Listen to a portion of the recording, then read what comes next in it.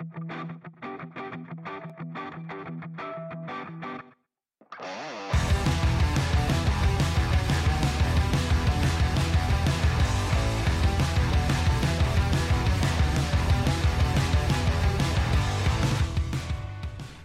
evening, everyone, and welcome to another edition, the 1st for June, for the CrowCast Weekend Wrap. Another rollercoaster ride for us this week, Crows fans. Unfortunately, not getting the job done in the Northern Territory after a bright start. Here to talk all about it, as usual, is Macca. How you going, mate? Oh, I've had a busy weekend, mate, socially, and very disappointed with the game. Very disappointed. Yeah, it was a bit disappointing. It was a good opportunity for us just to steal a bit of a march over the pack going for 7th and 8th spots. But we couldn't get the job done, and that's a bit of a pity. As always, thanks to everyone who's joining us on YouTube and on Discord. And also, as always, Macca, if anyone on Discord wants to have a chat, have their opinions on air, then please raise your hand and we'd be happy to have you on. Mate, a pretty rough trip as it turns out. Not only did we blow a 35-point lead, but we also had Tom Doedee blowing out his other knee. Yeah, very interesting that, because, he's got, it's very heavily rumoured that he might be looking around elsewhere at the end of the year. And it's sort of, it depends what he's done. If it's a lateral, it's an ACL. It's an ACL. Oh shit! Well, an ACL, that means that's 12 months out. That might really. Well, it might not only ruin his plans, but it will. I think we will double down trying to get Redmond. Well, possibly, but everything that I've heard says that Redmond isn't interested in coming home, so I could be wrong, and it's only what I've heard. But he's for all the media speculation, what I've heard is that it's not a thing. I think with enough dollars, it could be, and seriously, and I think that we with Doedee out now, it does give Worrell a good opportunity. There's no doubt about that, but. I would like to see Hinge up on the wing rather than in the back line, and that means that we still needed somebody down back. And I think that was part of the reason that we went adrift once Doedee went out. If for example, we brought 2 players back and they had to come in, there's no doubt about that. So 2 players had to go out.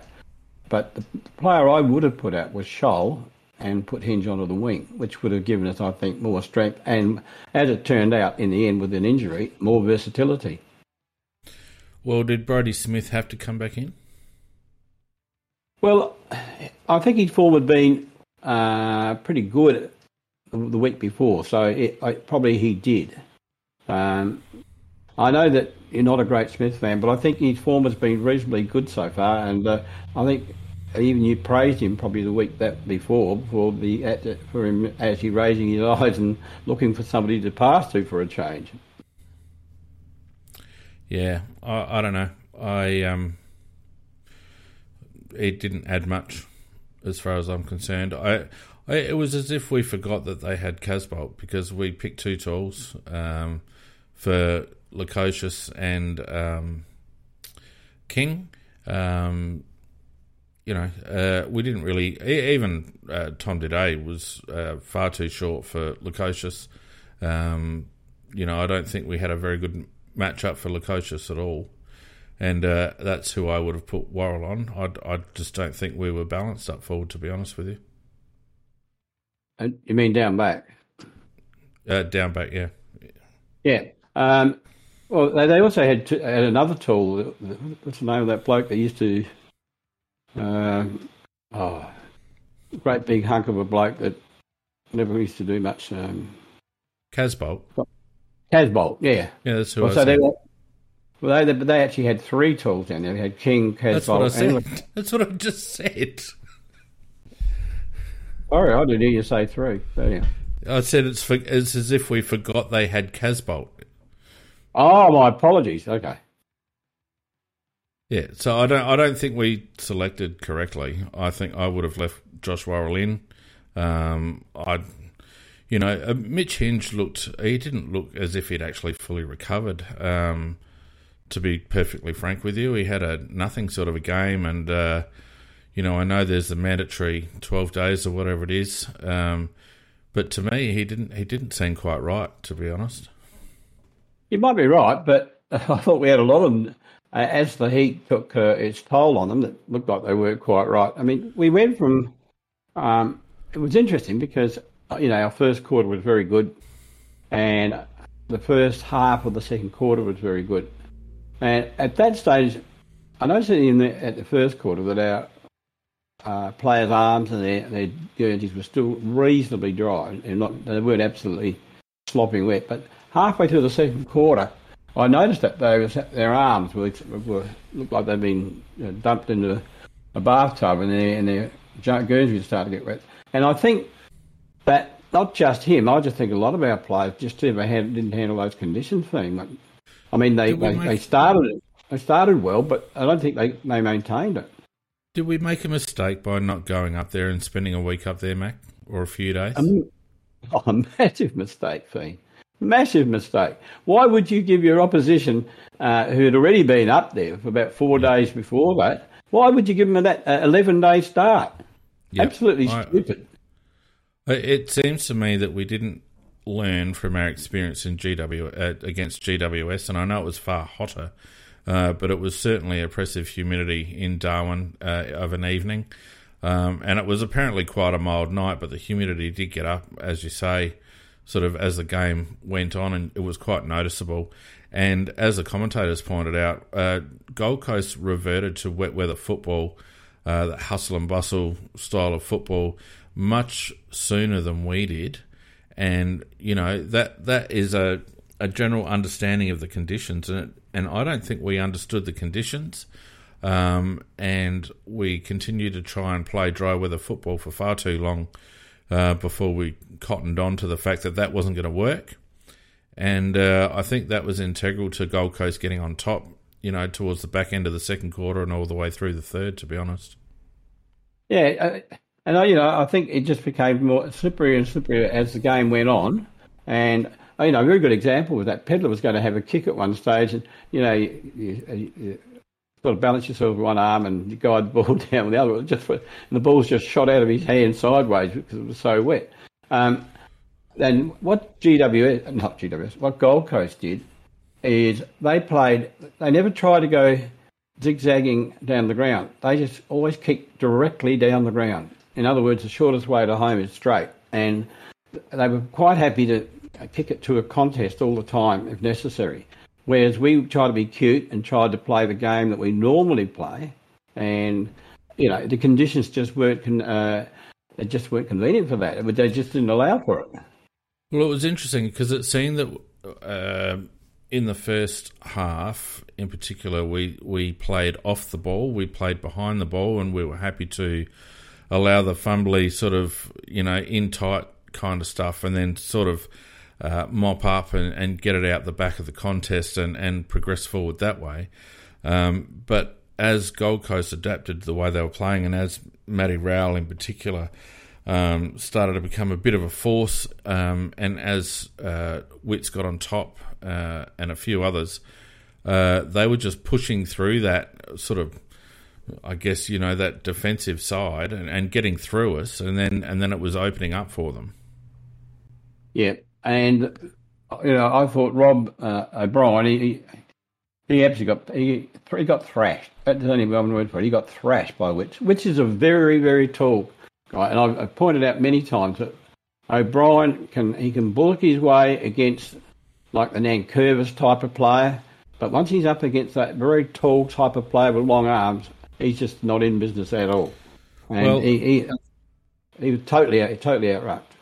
Yeah, well, look, I mean, we'll go through individuals later as we always do, but Riley O'Brien, out of 23 or 25 taps, 3 to advantage, Macca.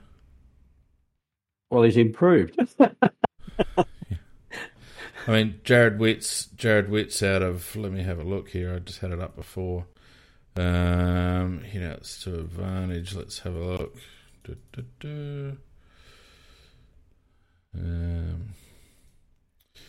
So Jared Witts had... right, Jared? He had 48 hit outs to 28. Yes, hit outs to advantage 14 from 48, so 29% hit out to advantage. Riley O'Brien, 3 from 28, which is a 10% hit out to advantage. You may as well not have a ruckman winning the tap. Exactly. I think you better off have another midfielder and just wait till the ball comes down. Well, this is it, and look, I think it's gone beyond a idiosyncrasy now. I think it's an issue, and I think it's a combination, as we've said all along, of O'Brien's inability to adapt or direct his taps to areas other than where he's comfortable. But I think it's also a situation where we're just not setting up right. It's like we're setting up for the ruckman we want rather than the ruckman that we've got, Macca. Absolutely. And then we should always be setting up for a losing ruck. There's no doubt about that. Witts is if you study the tapes, you'd find that Witts has got his favourite spots to hit it to, but he's unlike Rob. It's got probably about 4 or 5 of them. So, what you try and do is you try and man up in the positions where he mostly hits it to, and at least you can make a contest. But Rao was just ploughing through as if nobody was there, and Anderson, he skirts very well, and if Rao gets it or somebody else gets it, because that young lad that they've got, he's very, very good too. Humphrey, number 19. For a first-year play, he's outstanding. He really is he's a young bull. He's going to be a very, very good player. And they would shoot the ball out to Anderson, and Anderson, that's how he loves it like that. And we got slaughtered in the middle. We got slaughtered around the packs. We lost the clearances badly. Yeah, particularly in the middle. The amount of times there was no one hitting Riley's hit zone at the fall of the ball in centre bounce contests. Except for a red Guernsey, was ridiculous during that stretch. And something's got to change around there. One thing that I have noticed, Macca, is that just as the season has progressed and we've become, in contention for a top 8 spot, we are less inclined to run our younger players through centre bounce attendances. We are more and more seeing Laird, Dawson, Sloane, Keys through that. We get cameos from some of the others, but it seems to me that as the closer we've come to being in contention, the more we've actually gone back to the well in terms of our old players. Luke Pedler, for example, had 4 centre clearances. I think he had 6 or 7 centre bounce attendances. He's an absolute beast. He had more centre clearances than any of the rest of us. Sloane had 2, Laird had 2, Keys had 2. Luke Pedler is an absolute bull, and I know that he hasn't got an engine yet, but we've got to work out a way to get him at more CBAs, even if he does the old, Malcolm Blight trick of taking the centre bounces and then drifting forward, and we have someone else coming up off the half-forward flank to actually run the midfield. We need to get him involved more because he's a clearance king. I was actually going to make that very point that you did, that I know he hasn't got an engine to run all over the ground, but I think he should be at every CBA and, as you say, then drift back into the forward line after that. His percentage, I think you said he attended 6 and cleared 4. I think that's what you said. 7 for 4. 7 attendances for 4 clearances when you've got Rowell and Anderson in there. Like, that's for a kid, that's amazing. Yeah. And, I think it's poor coaching, actually, not to really go along the lines that you just suggested, because, as you said, as we've been going along, it is gravitating towards the Laird, Dawson, Keys, Sloane situation, and the younger blokes are getting less and less a look in there. Yeah, and of course, having Keys on Rao when Rao touched up Laird, particularly from about a third of the way through the second quarter, Benny Keys is also becoming a big problem because his skills under normal circumstances are questionable, but in those conditions they were horrific. And for all the hustle and bustle, we get no value out of Ben Keys. And it's, again, a situation where does he become just nothing more than a shutdown player, Macca? Because offensively, he's becoming a liability. I think that's a little bit harsh. To say it's a liability, because he and I don't quite understand the coaching here, because he was on Rao for the first half and he kept Rao very quiet. But they moved him off of Rao in the second half, which I don't understand for one moment. No, they didn't. They didn't? I thought that they did. No. Well, he had a very good first half on him. I thought the commentator said that he'd been moved off of Rao onto Anderson. I think there was a period in the third quarter, I think, where he came off him, and that's where Rao got a few. But Keys was on him for most of the second half. Yeah, well, I don't know. I thought that the one thing I'll say about Keys, he's not the tidiest player and he's not the neatest, but the one thing I do like about him, he does give 100%, and he will run all day. And yeah, but Nebby Henry gives 100%. There's a lot of players that give 100% that are trash, Macca. No, I understand what you're saying, but at this stage, and I think in time he'll be forced out of the side when some of the younger blokes develop and become stronger and take that place. But at the moment, I don't think there's anybody that can be called a tagger that could take his place. Well, no, but that's what I mean. That's, we've got to start thinking about how we use him. But as a mainstay centre bounce attendee, it's, again, with Laird and Sloane and him and Dawes running most of the CBAs, it's not a dynamic midfield. They hang all over Dawson because he knows that he's our outlet.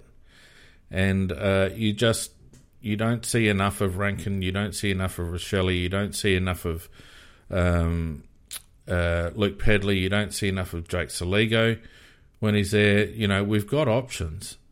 And, we just don't seem to be versatile enough through the midfield. And when a team like Gold Coast with a couple of... And Rao's in a real purple patch of form, we don't seem to be able to go with them because... Let's not forget that kind of midfield setup that we had against Gold Coast. That's the setup that got us into this mess in the first place. Yeah, look, I do understand what you're saying, mate. But at the moment, I just don't think. Well, we haven't. We're far from the complete side at the moment, and we've got two or three players in the side that really wouldn't be in there if we had a choice. And so then I would question throwing big bucks at Redmond when that's not a primary need. Well, if 2 days are going to be out all next year, it could be a primary need. We've got 37 half-back flankers, Mac. We do not need Redmond. We need midfielders. We need a midfielder. Oh, look, I don't argue with that, but where are you going to get the midfielder from? Well, somewhere. Like, we need to go hard at a midfielder. I mean, no one picked us for picking up Geordie Dawson until we did. We've got to go for a midfielder. We've got plenty of blokes that can play off half-back. We have got to go for a big, strong, dynamic midfielder. Have to. We just have to. And until we do... We do not, for all the, we've got Sandberry in the wings. We're still hopeful about Schoenberg coming back into it. We've got Saligo, we've got Pedler, we've got these young lads. They're all small, right? Of those, Sam Berry's a hustle and bustle. He's more or less a Rory Laird replacement. Luke Pedler is dynamic and can hit contests hard and all the rest of it, but doesn't really have an engine. And who knows, may not ever develop an engine. Maybe just doesn't genetically have the capacity to develop an engine for an AFL midfielder. Zach Taylor's small. Will Dowling's untried. There's a lot of ifs and buts about our midfield. And to me, when we get monstered by teams, it all happens in the midfield. Yeah, and Baxter, I'm not interested in developing players into midfielders. I want to get a midfielder. We cannot speculate on any sort of trading. It can't be, he might be good in the midfield. We have to get a midfielder. There's not one ounce of argument about that. Gold Coast had the luxury that year of getting, had numbers pick 1 and 2, and they got Anderson and Rowell in the one draft, and that's, not that we're going to ever have that situation, but that's what we really need, that type of player in our midfield, where you've got one that's a real bull, and that actually we could have that potentially, that way, in Pedler, if he could get an engine.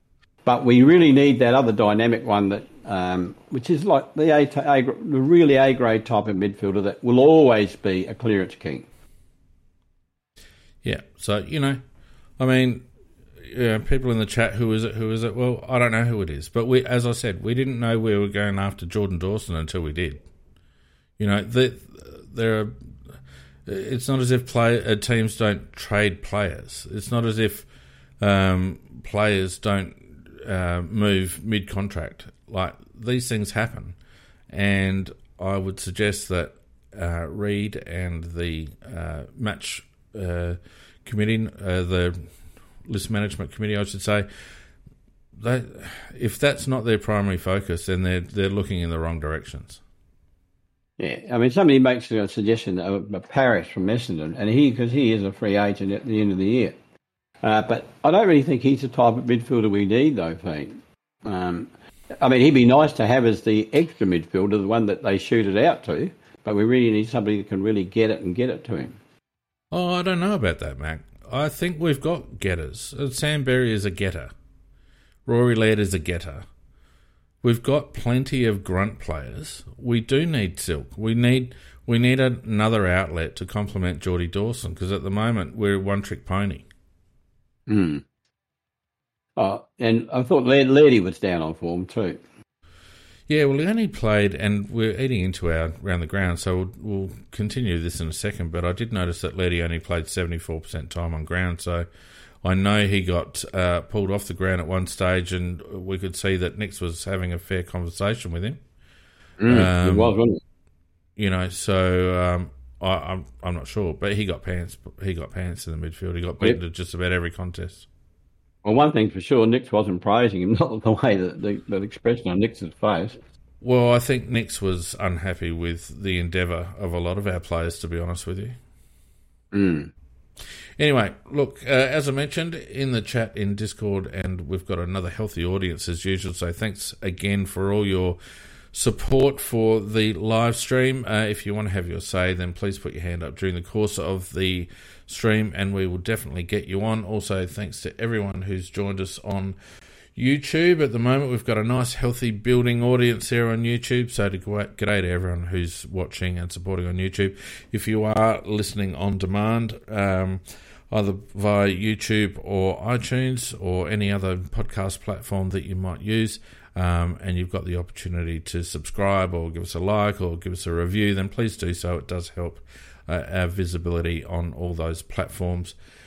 All right, Mac. And also, once again, I'm sporting the CrowCast hoodie, keeping me very warm, Macca. I noticed you've got your old standby.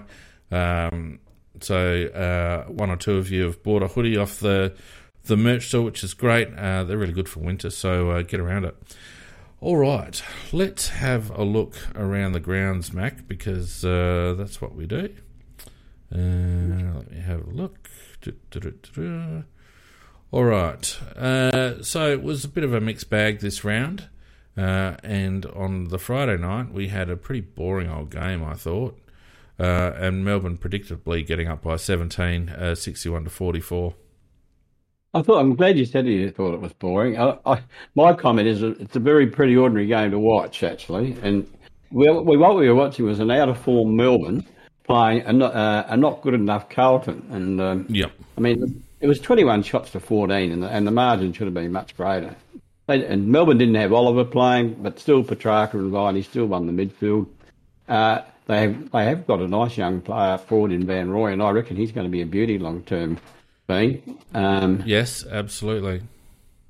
Yeah, but, not much else to say about the game. Boring as shit, and Melbourne too good. And, I must say this about the coach for Carlton. And that's 5 losses on the trot, and their chances of playing in the 8 are shot now. And it'll be interesting whether they tolerate that or whether they give him another season. What do you think? I think they have to, Macca, because I think at some stage they've got to stick with a coach. It hasn't been their history.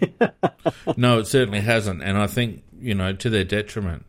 And you look at the successful coaches of recent years, not many of them have been successful straight off the bat or in their first couple of seasons.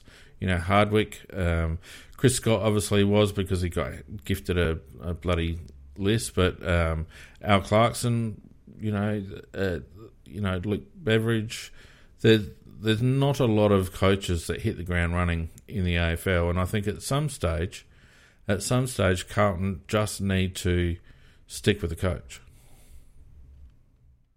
Maybe not this one though. Who else then? Who else? Well, there is a bloke that left Richmond. Nah, there's not a chance in hell. Look, I don't know who, but put it this way, I think that Boss was a pretty good assistant coach, and I think that's what he does. I don't think he's a good coach. But on what do you base that though? I mean, let's not get bogged down in this. But people are too quick to criticise coaches. Yeah, but that's the players. Yeah, but we're talking about players that are allegedly good players, and they're not really performing. Well, that surely as a player, you're in charge of your own performance, aren't you? Well, put it this way. In the business world, if a company goes shit house, it's the bloke at the top that gets it, even if it's the people letting him down. And to some degree, that's how it works in footy too. It may, Vossi might survive this season, but if they had another season like that, he would definitely be gone. Yeah, this isn't business though. This is This is not. You're not answering to shareholders. You're not making a token decision. What you're actually doing is trying to get the best performance out of a group of players, and the onus is on the players. The players are the ones that take the field, and to me, they've got too many blokes that pick and choose when they want to go. To be honest with you. Well, that's very much how they play. There's no doubt about that. I had that comment, that very comment.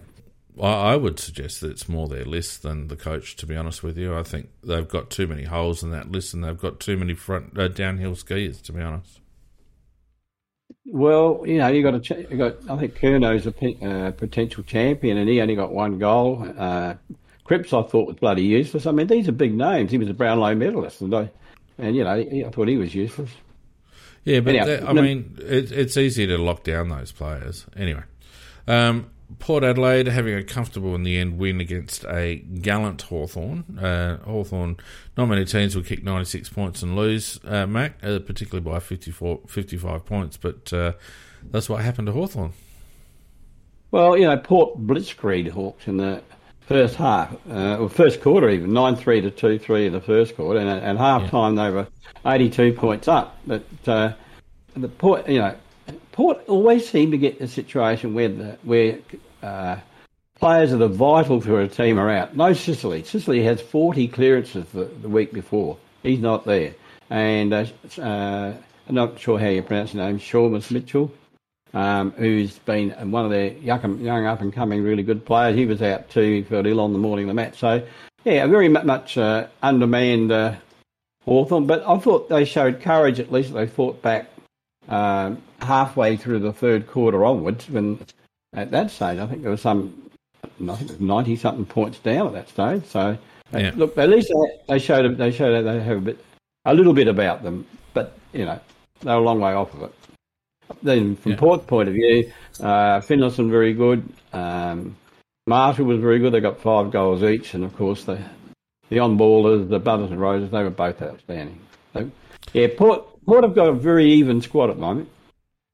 You've got to take your hat off to Jeremy Finlayson. I mean, given what's going on in his personal life, and of course there was some a little bit of good news, although it was overplayed by the media somewhat, for his wife over the last week or two, but for him to have to endure that and also be seen as a bit of certainly an inconsistent player previously, he's putting together a fantastic year for Port Adelaide. Beautiful summary, Dean, about a good guy. Well done. And then we had a weird old match because the Eagles actually for a while there looked like the Eagles of old. Tim Kelly just getting up and about, and Elliot Yeo forgetting that he's 93 years old, and they put a few scares into the Collingwood camp, but in the end it was pretty easy. 10 goals to Collingwood, 120 to 57. Yeah, look, it had phases in the game. Collingwood got men out to a 4-goal lead at quarter time, and then West Coast matched them and scored equally for second and third quarters. But then the last quarter, then Collingwood went flying away again and made what looked like a contest at three-quarter time into a 10-goal thrashing. So the end result was there.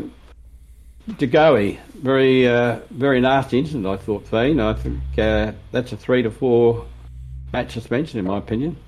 Yeah, you would think at least. Well, I mean, it goes to the MRO. It's 3 matches, so I dare say Collingwood won't see him until I think it turns out to be their second game after the bye, which includes us. So that'll be a little bit weakened Collingwood, although they got a bit of depth, so it shouldn't weaken them too much. It made me laugh a bit. Jordan Goey's Brownlow chances have been hit. It's like it was never a chance for the Brownlow.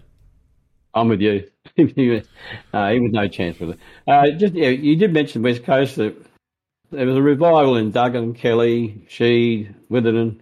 They all had good games, but yeah, they're in a world of pain. Yeah, it was good to see a little bit of a fight from them, and I don't think it'll be they've had comfortable losses, this season, but we wouldn't want to come back, especially after what we saw was our recovery, or lack thereof, after the GWS game. We wouldn't want to come back half rat power against West Coast. No, I totally agree. Then we had an up and down game which ended up in Geelong's favour, 97 to 75, 22 points to the Cats in the end. Yeah, didn't really see this one because of what the time it was on at, because it was at the same time as our game. But Geelong, the Dogs actually had 25 scoring shots to 22, and it still lost by that 22 points. And just when you run through their best players, you can see that their midfield was very, very dominant. They really did do very, very well. But also that accentuates that they're weak at either end of the ground, in my opinion. They've got probably 5 or 6 midfielders which are of very good quality, but they haven't got much else anywhere else. That's their major problem. And I've got not much else to say about it, because Geelong still had a lot of good players out too. Yeah. So it was good. It was good effort by Geelong, but the Bulldogs, it's just something wrong with them that they've got this really good midfield and they don't win. Well, this is what I'm worried about, because the Western Bulldogs, I think, would have suffered from playing in Darwin last week. Good point. And then, pardon me, an entertaining game, the Giants v Richmond, and Richmond getting up at the end by 6 points after leading for the majority of the game, I think, from memory. But the Giants putting on a good show to get back to draw even, and then a late goal sealed it for the Tags. Yeah, this is my game of the round, actually, in terms of enjoyment. It just was a good game to watch, and very high scoring point. In fact, the last 2 games of the round, They were both very high-scoring games, and they both got decided by a goal, and both got decided very late in the game, in the last dying seconds in the GWS Richmond game. They were very good to watch, and there was great momentum swings either way in both games. And I thoroughly enjoyed the game, and in some ways I was really hoping GWS would win the game, but Pickett got that winning goal with, 15 seconds to go or whatever it was. Yeah, thereabouts.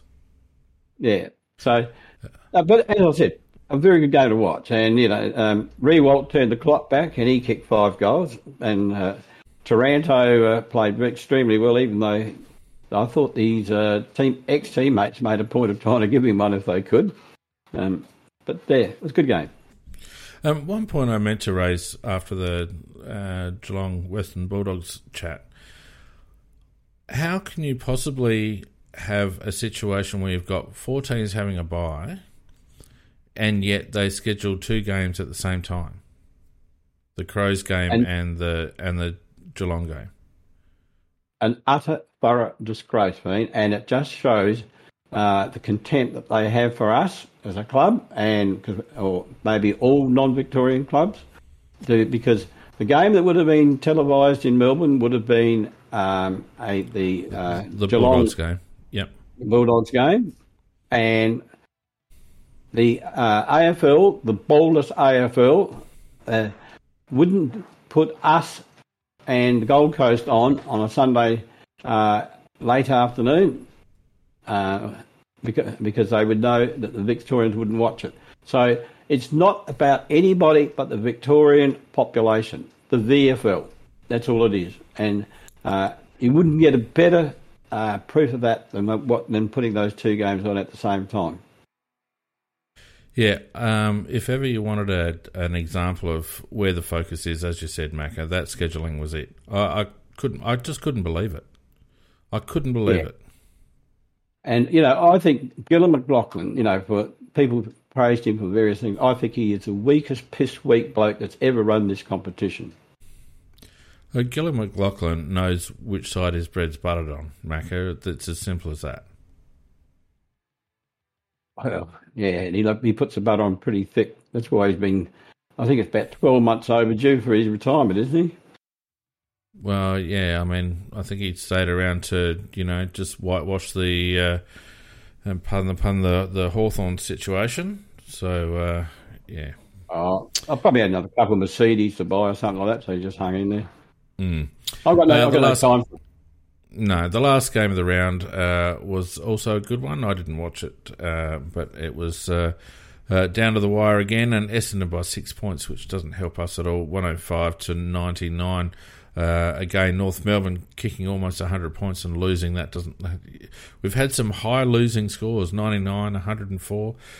One of those rounds.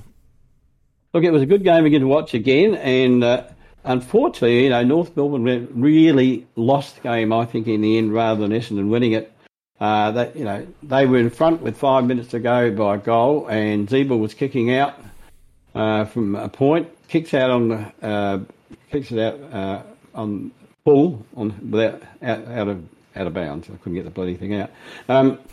Anyhow, that comes back and they get a bloody goal, and then later on, Sheasel running into an open bloody goal from about 20 metres out. Why you would not do a drop punt is beyond me. Decides to just do a little side screw.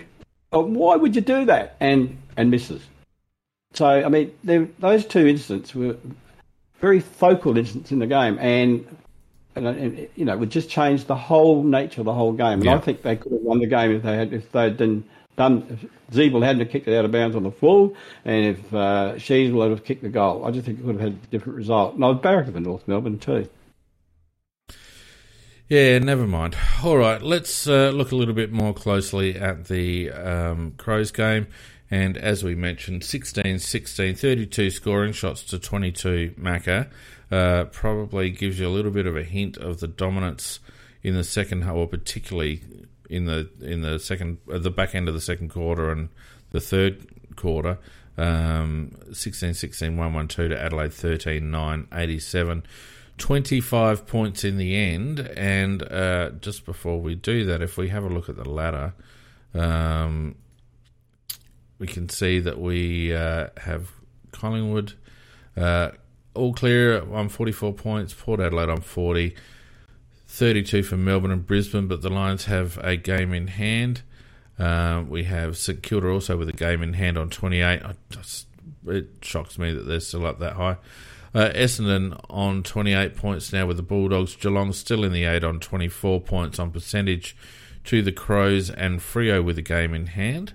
The Suns also sneaking up to 24 points and 100%. So they're sniffing around a bit. Then we've got the Swans on 20 with a game to come. Richmond on 18 with Carlton. The Giants they're a good team for 15th, 16th, and then at Hawthorn, North Melbourne, West Coast.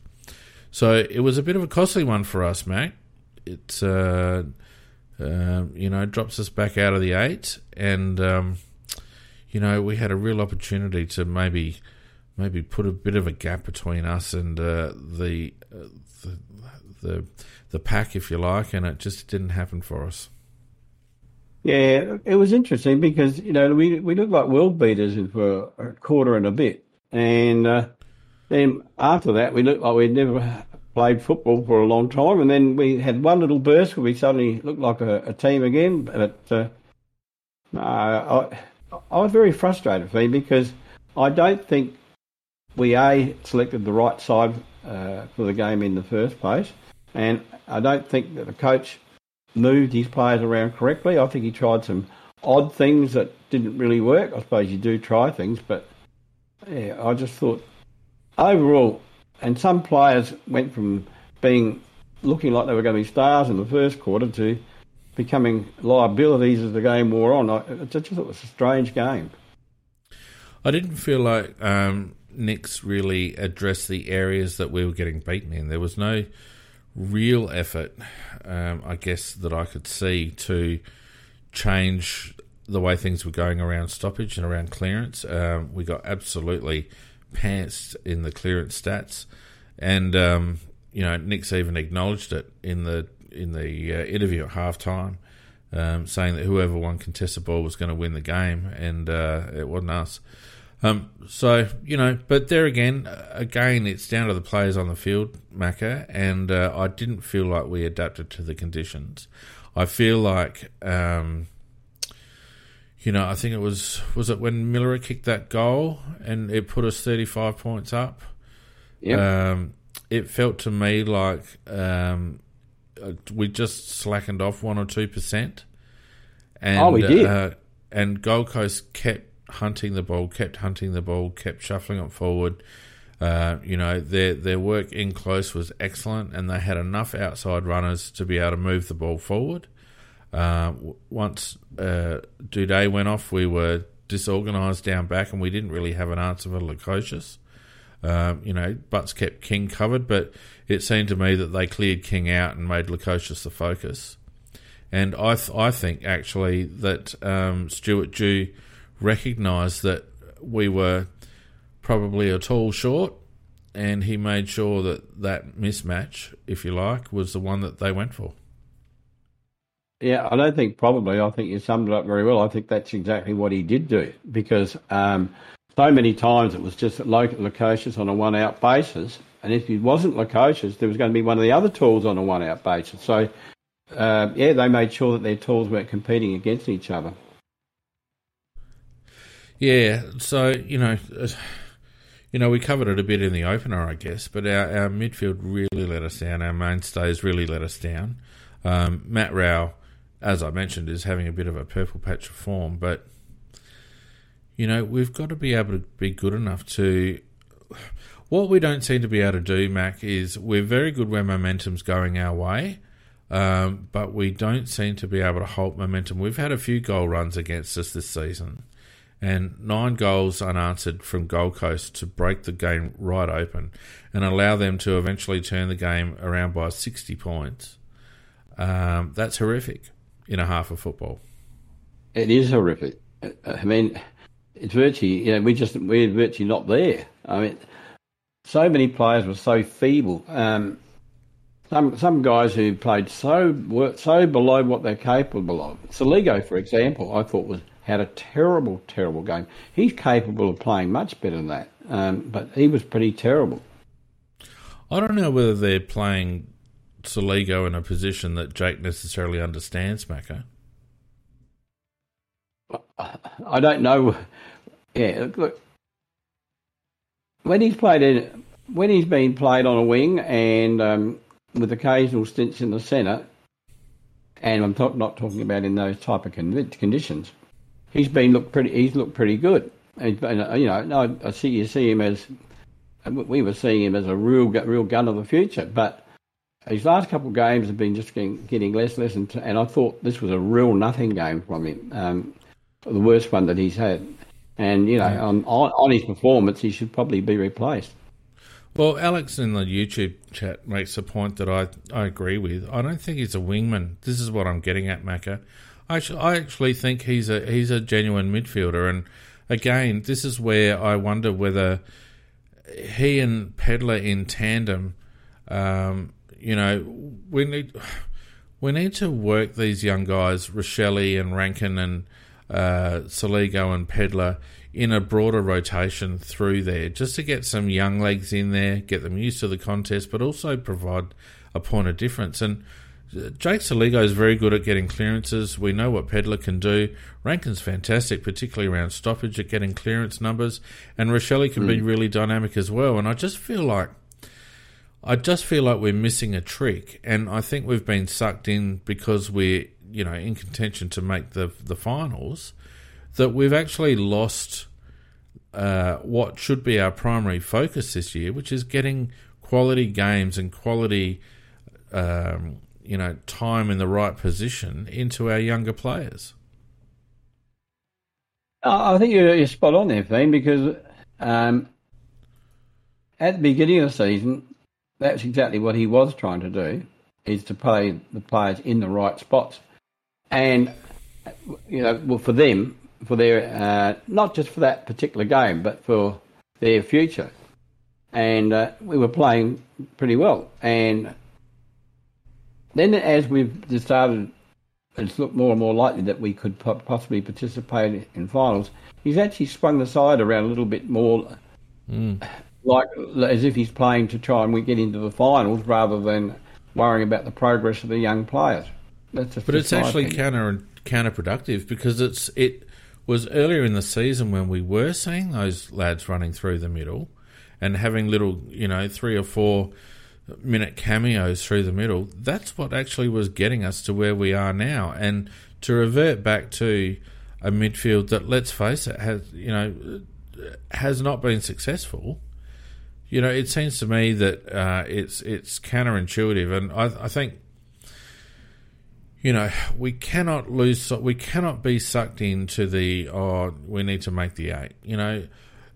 We're still in development phase. We're still in growth phase. A lot of people forget that a bloke like Rankin hasn't even played 50 games yet. There's a lot of players that need time. And, again, we're leaving a guy like Sam Berry out of the team in favour of a bloke like Ben Keys. And I have a problem when Ben Keys stinks it up the way he does with his disposal. Rankin's played 48 games. He stinks it up with his disposal that Sam Berry can't get a run.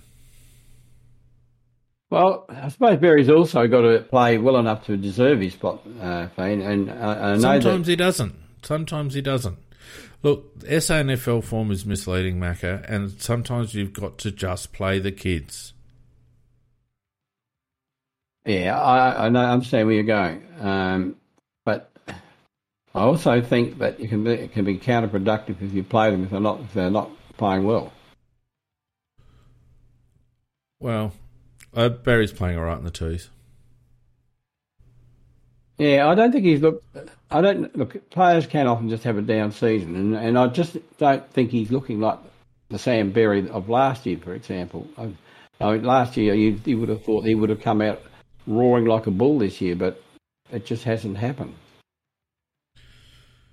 So the thing of it is, we are now relying on blokes like Brodie Smith, Rory Sloane, Ben Keys, Rory Laird, Tex Walker. How are we developing this team? Oh, we do have younger players playing as well, but you are right. The emphasis is the nucleus of the team is revolving around those players. You're quite right. But I think every team will have some senior players, and what we have missing, of course, is we don't have that middle section, the 25, 26-year-olds. So that's where we relied on, and that's why one of the reasons why we're relying on not enough 100 to 200 games players. But that's why we're relying on those senior players, because we should be having, because the club did very poorly in its drafting for a period there, and we've got this gap. We've got this absolute I understand gap. that, but you're not going to get buried to 50, 60, 100 games if you don't play them. I understand that, but I still stand by the fact they still have to show enough to say that they deserve it. Otherwise, there's no point playing them. Yeah, we've got players that are playing well enough in the SANFL to get a run in the ones, because we are still in development phase. Macca, we are still developing players, and Sloane, Walker, Brodie Smith, they are borderline not going to be involved in the next tilt. They won't be. And I think Matty Nix is getting sucked in, or the match committee are getting sucked in to being results driven, and they have lost sight of the development of the squad. And I think the unfortunate thing is that what got us into this position was some very good performances by our younger players, and now we're going back to relying on the old stages, and it's not only is it counterproductive from a development point of view, but we are starting to see that the old stages, which is what we knew all along, weren't actually up to it. We still do have a lot of young players in the side, though, Fane. Yeah. You still have to have some form of balance. If you don't, I mean, if you want to look at the extreme of it, like West Coast before some of those senior players come back and they were just fielding out 22 young players, well then that's when they were getting the 20-year-olds plus the defeats. You've got to still have some stabilising factors with some senior players. Now, whether we've got all the right ones in the right places, I'm not prepared to commit myself and say that's 100% right. But you still do have to have some form of balance. What I'm saying is that we are relying on those old stages. You can still have older stages in your team for experience and all that, but I'm talking about midfield in particular, Macca. It is the midfield. Where we have reverted back to type and played the old stages. Rory Sloane has been fantastic earlier in the season when he was playing cameos, playing off half-back and coming off the bench and all the rest of it. But now he's getting genuine midfield minutes. And I think it's counterproductive. I agree with that. No, that is definitely... Sloane is... Rory Sloane should really be not the leading player. He should be...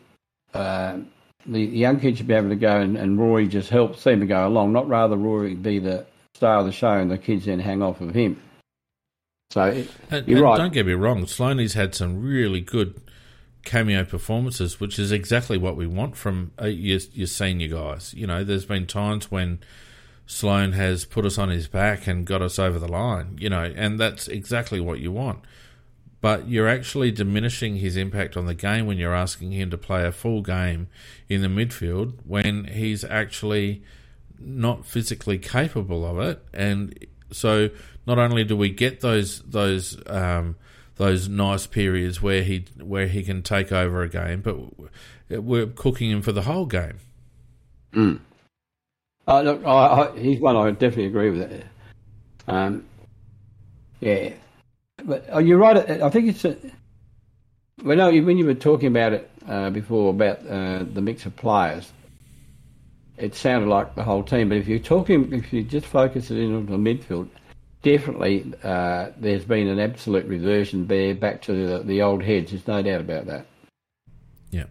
The other thing that I would suggest, Macca, is that our forward line, as star-studded as it is on paper, has become very, very, very lazy, in my view.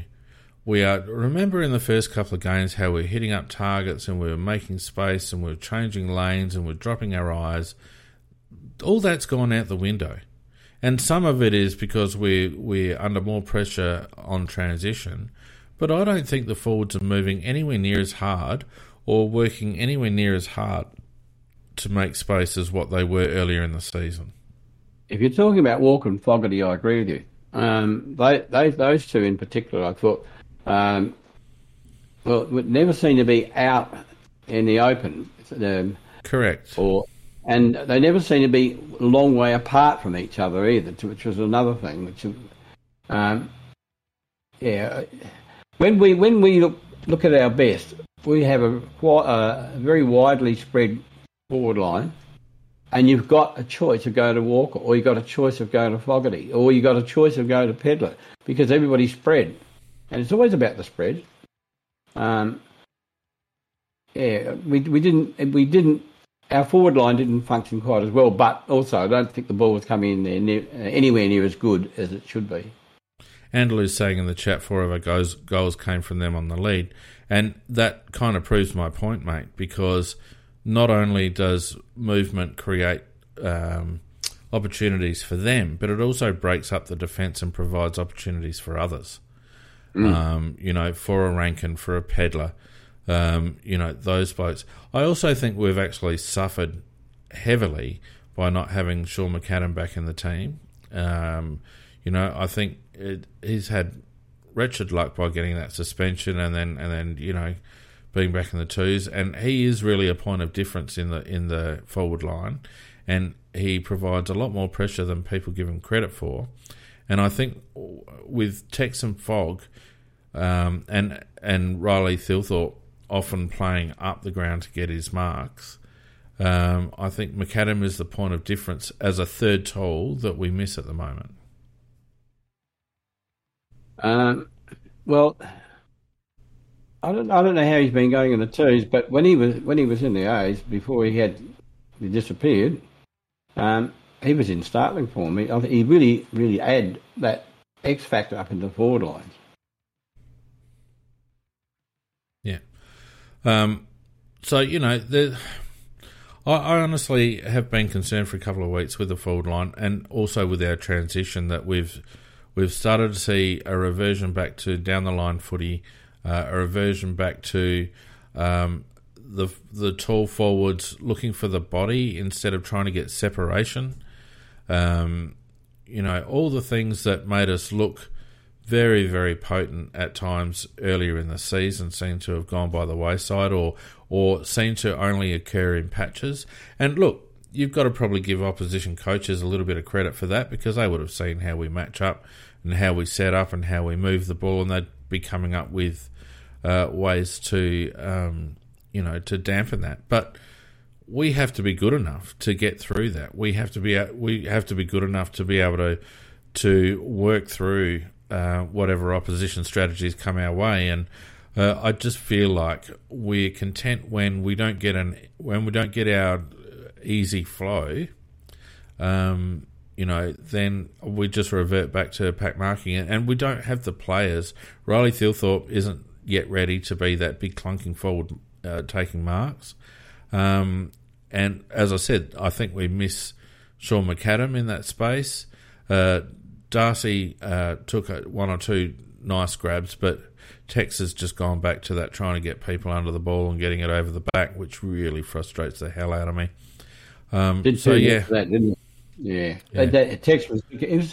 Tex was behind far too much on the weekend, and he was, as you say, trying to push them under and get and make a space behind. But you really just needed the players to move around and make leads so that they try to cover more than one player. It's very hard to cover every player if they're all moving around. Yeah, sorry, The Rock, Shay McAdam, not Sean McAdam. We've got Lockie Glant in the two. 1990 says he's not AFL standard. That's silly. He is AFL standard. You can't judge when he's only played half a dozen games and don't get a look in. He will be a good forward for someone. I don't know whether it'll be us. He's a Jack Gunston type, and he just needs to be played the right way and given a run of games. And who are you going to take out? Who would you take out to put him in, Payne? Glant. Look, at the moment, I think I'd probably... based on what I saw on the weekend, it looks like Riley Thilthorpe's quite sore. So I wouldn't mind giving Riley a rest if he needs it, and I'd bring Lockie Glant in for Riley Thilthorpe. Apart from that, I think it's a shuffle of the way we use Pedler and Saligo and Keys. We can get Gallant into a forward rotation with Fogarty, if we like, just by having that one forward on the bench. Ned McHenry can quite easily come out of that rotation. Lockie Murphy has had a couple of poor games since I pumped up his tyres. I don't know. I don't think we've got the mix right at the moment, Mac. It hasn't been too good the last two games. So, but what is very hard is we've been playing. We won last week, but the Ballarat game and this particular game, they are sort of abnormal games in the sense that one's freezing bloody cold and out in the country, and the other one's up bloody north in the bloody heat. With a side that's got a lot of young players in it isn't surprising though that they sometimes turn in a bad one thing. No, it's they not. They played very well against Brisbane. No, it's not. But it's like Western Bulldogs, we turn in a bad one, and you go, okay, we turn in a bad one. It was a shit ground. We don't want to be there. Blah blah blah. Fair enough. But this game wasn't like that. We were 35 points up, Mac. It's not as if we were putting in a bad one. It's just that we didn't have the next gear when Gold Coast kicked it up a notch. And that to me is more of a concern. And we've seen that a couple of times this season. We've seen it against GWS. We've seen it against Richmond. There have been games where we have been, where we've had fast starts and teams have overrun us. And this was another one of those. We were doing it on the bit halfway through the second quarter. We're absolutely doing it on the bit.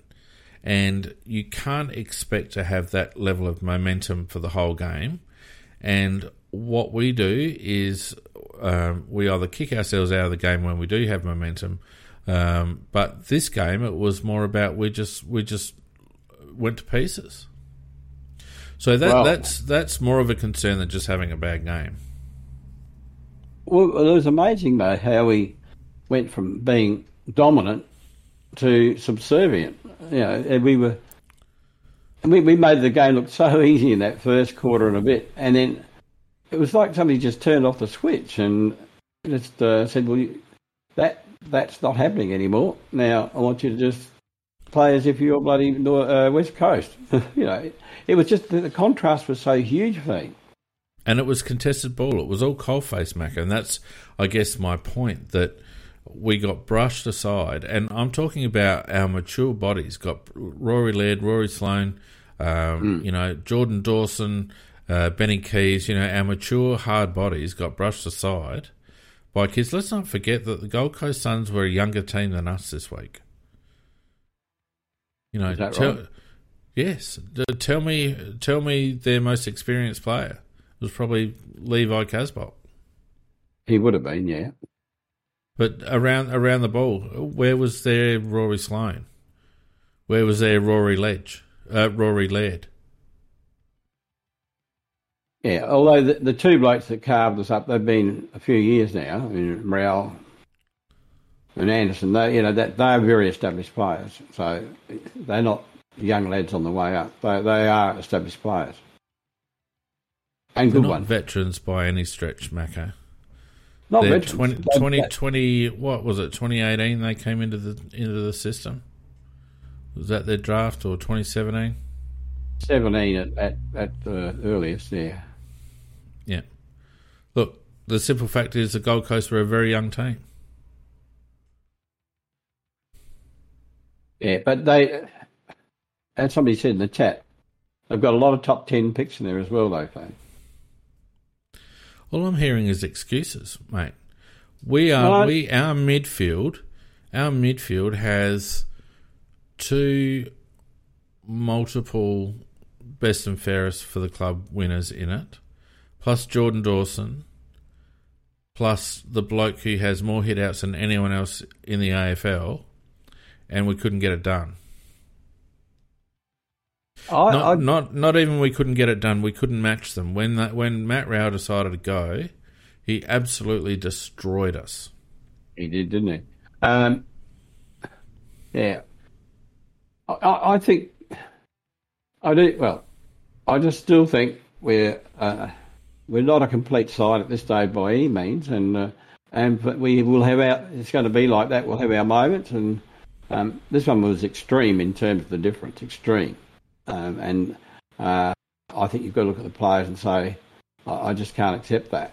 But we are a younger side, and I think for that reason we will always be a little bit inconsistent, but we've never been quite as bad as this. Macca, that is just... Macca, I'm not going to argue with you this week because, that's boring to listen to, but I have to take you to task on this because it was not our young players that let us down. It was our senior players that let us down. I thought there were a lot of players let us down. Not just, I think it was a mixture of both. No, well, we've just finished talking about our midfield, which we said was full of senior players, and our midfield got pantsed.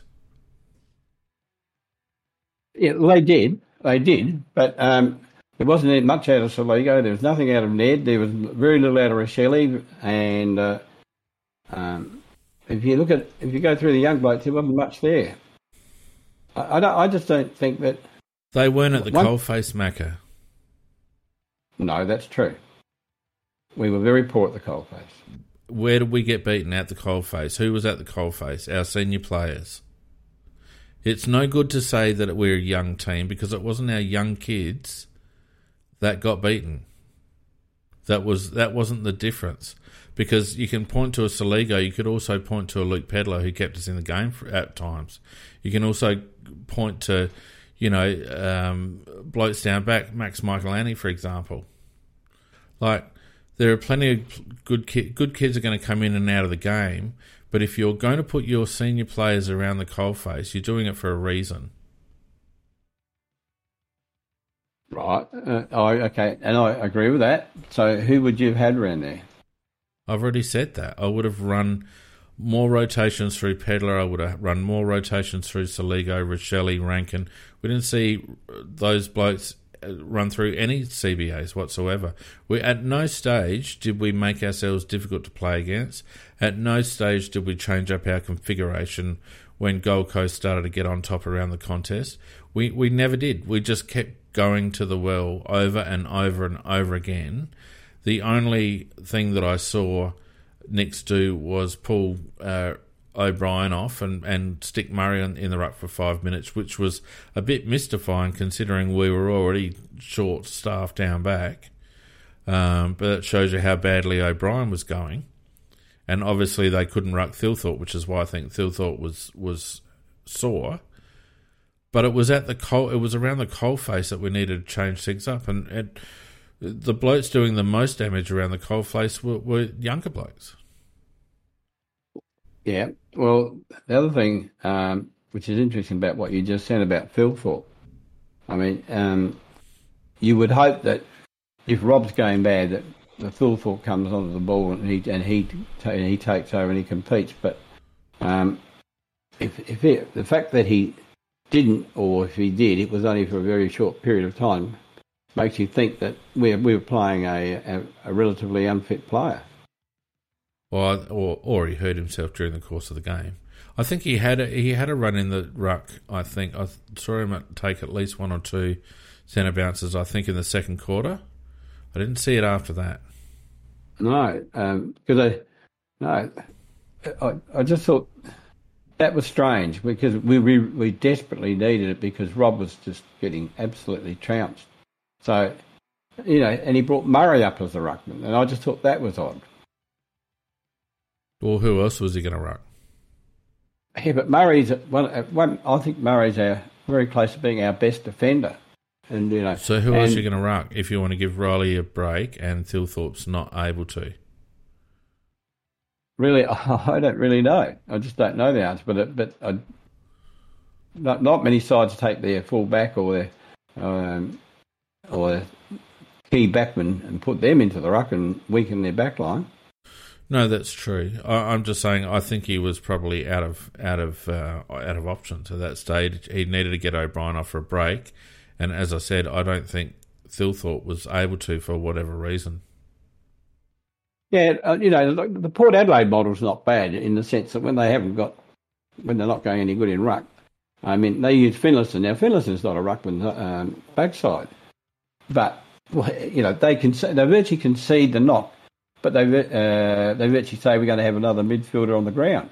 So, even something like that would have worked. Yeah, I don't disagree with you.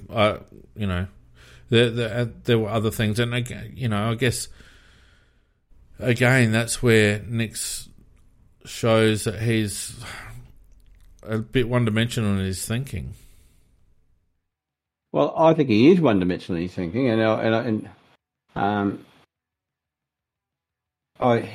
he's obviously very frustrated during the game because I can't remember when he ever came down and sat down next to the players and kept telling what he wanted them to do. So I don't know what it is that these specific players were supposed to do or hadn't done. Oh, it was very obvious. It was the coalface statistics. He talked about it at halftime. The contested ball stat and the ground ball gets were two areas that he felt we were under pressure and we were going to have to go with Gold Coast because he realised that Gold Coast had lifted their work rate. And they were the two stats that we got slaughtered on in the second half.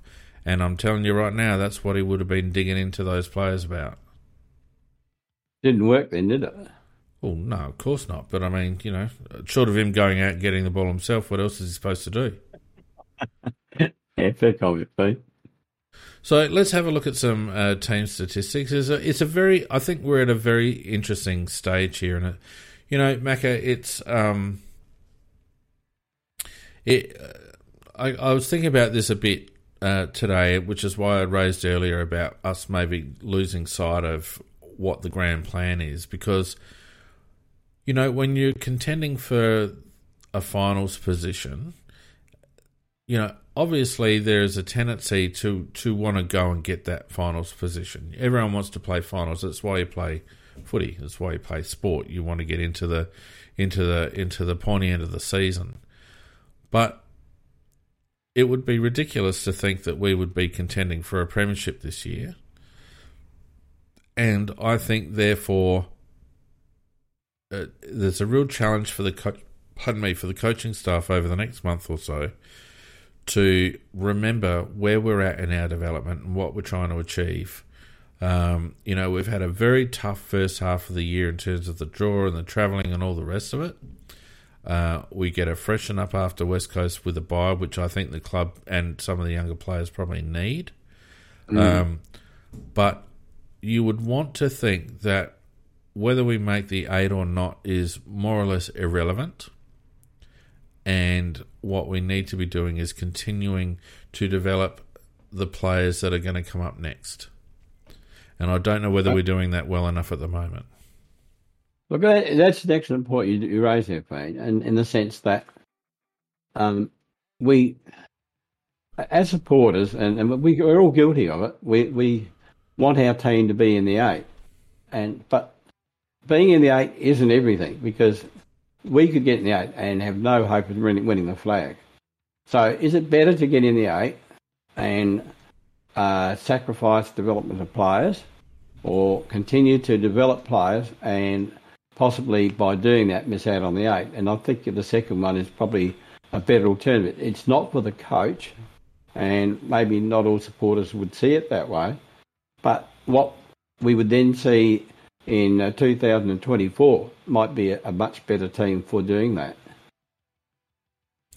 Yeah, and I don't think there's any problem with I don't think there's any reason to shy away from making the 8, because playing in a final is always good experience. But you don't want to get there for the sake of getting there, right? And as I said earlier, some of the early wins that we had this season were on the back of some really good performances from our young players. And we seem to have reverted back to using the old stages to our detriment. Not only are we not looking as convincing, but, what's the point? In the meantime, we've got blokes in the 2s that we need to get games into. We need to be developing. We need to be understanding whether these blokes have got it or whether we need to move them on. So, I don't know. It's going to be a very interesting time. I will say that Matthew Nicks, if he was to take us to a premiership, Macca, no coach in the AFL era has gone from a 30% winning record to a premiership. And if he does it, that's what he will have achieved. Yeah. Yeah. All I can say, I know, history is against it, that's for certain. Because it's such a big thing to ask, and you only need one.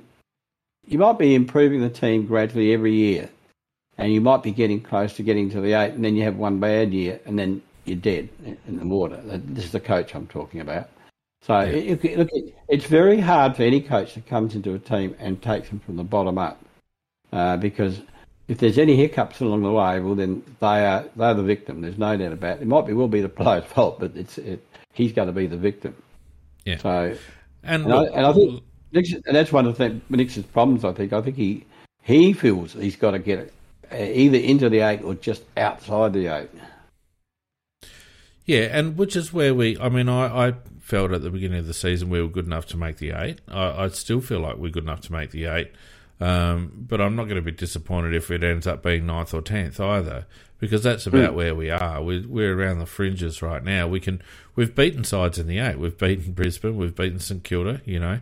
So it's not as if we're not around the mark. And it's a very, the gap between, probably 14, 15 teams in the competition from best to worst is not that great. You can have an off day like we had against Western Bulldogs and get destroyed. So it's, and my point about the statistic was not so much an indictment on Nicks. It was more about what he has to achieve in order to achieve success. He took hold of a squad on the downward spiral, and it will be a massive achievement for him if he is able to go from a 30% win-loss record to a premiership. It will be massive. So and no one's ever done it before. And there's been plenty of coaches that have taken over bad lists. So we can't underplay what a mountain it has been to get us even to where we are at the moment. But what I'm just concerned about is that we're getting a little bit ahead of ourselves in terms of results, when what we need to remember is we're still developing, and we've still got players on our list that, even last year we thought were best 22, like Sam Berry, and we need to, for odds Billy, I'm talking career, not just this year. Sam Berry, Harry Schoenberg, Jackson Haitley, Lockie Gallant, Brennan Cook, like all of those sort of lads. Nankervis. We have to test them out. Yeah, I agree. I do think, there's certainly games we should target where we're going to put in one or two of these lads that at least to give them a try. Yep. So anyway, let's have a look at some team stats, shall we? Because that will probably tell us something. We won the disposal count 309 to 330. They kicked it more than us. They're a 2-to-1 kick to handball team. We knew that coming in, and that's exactly how they play, Mac. They don't handball much. They get the ball forward by foot. We were 208 to 122.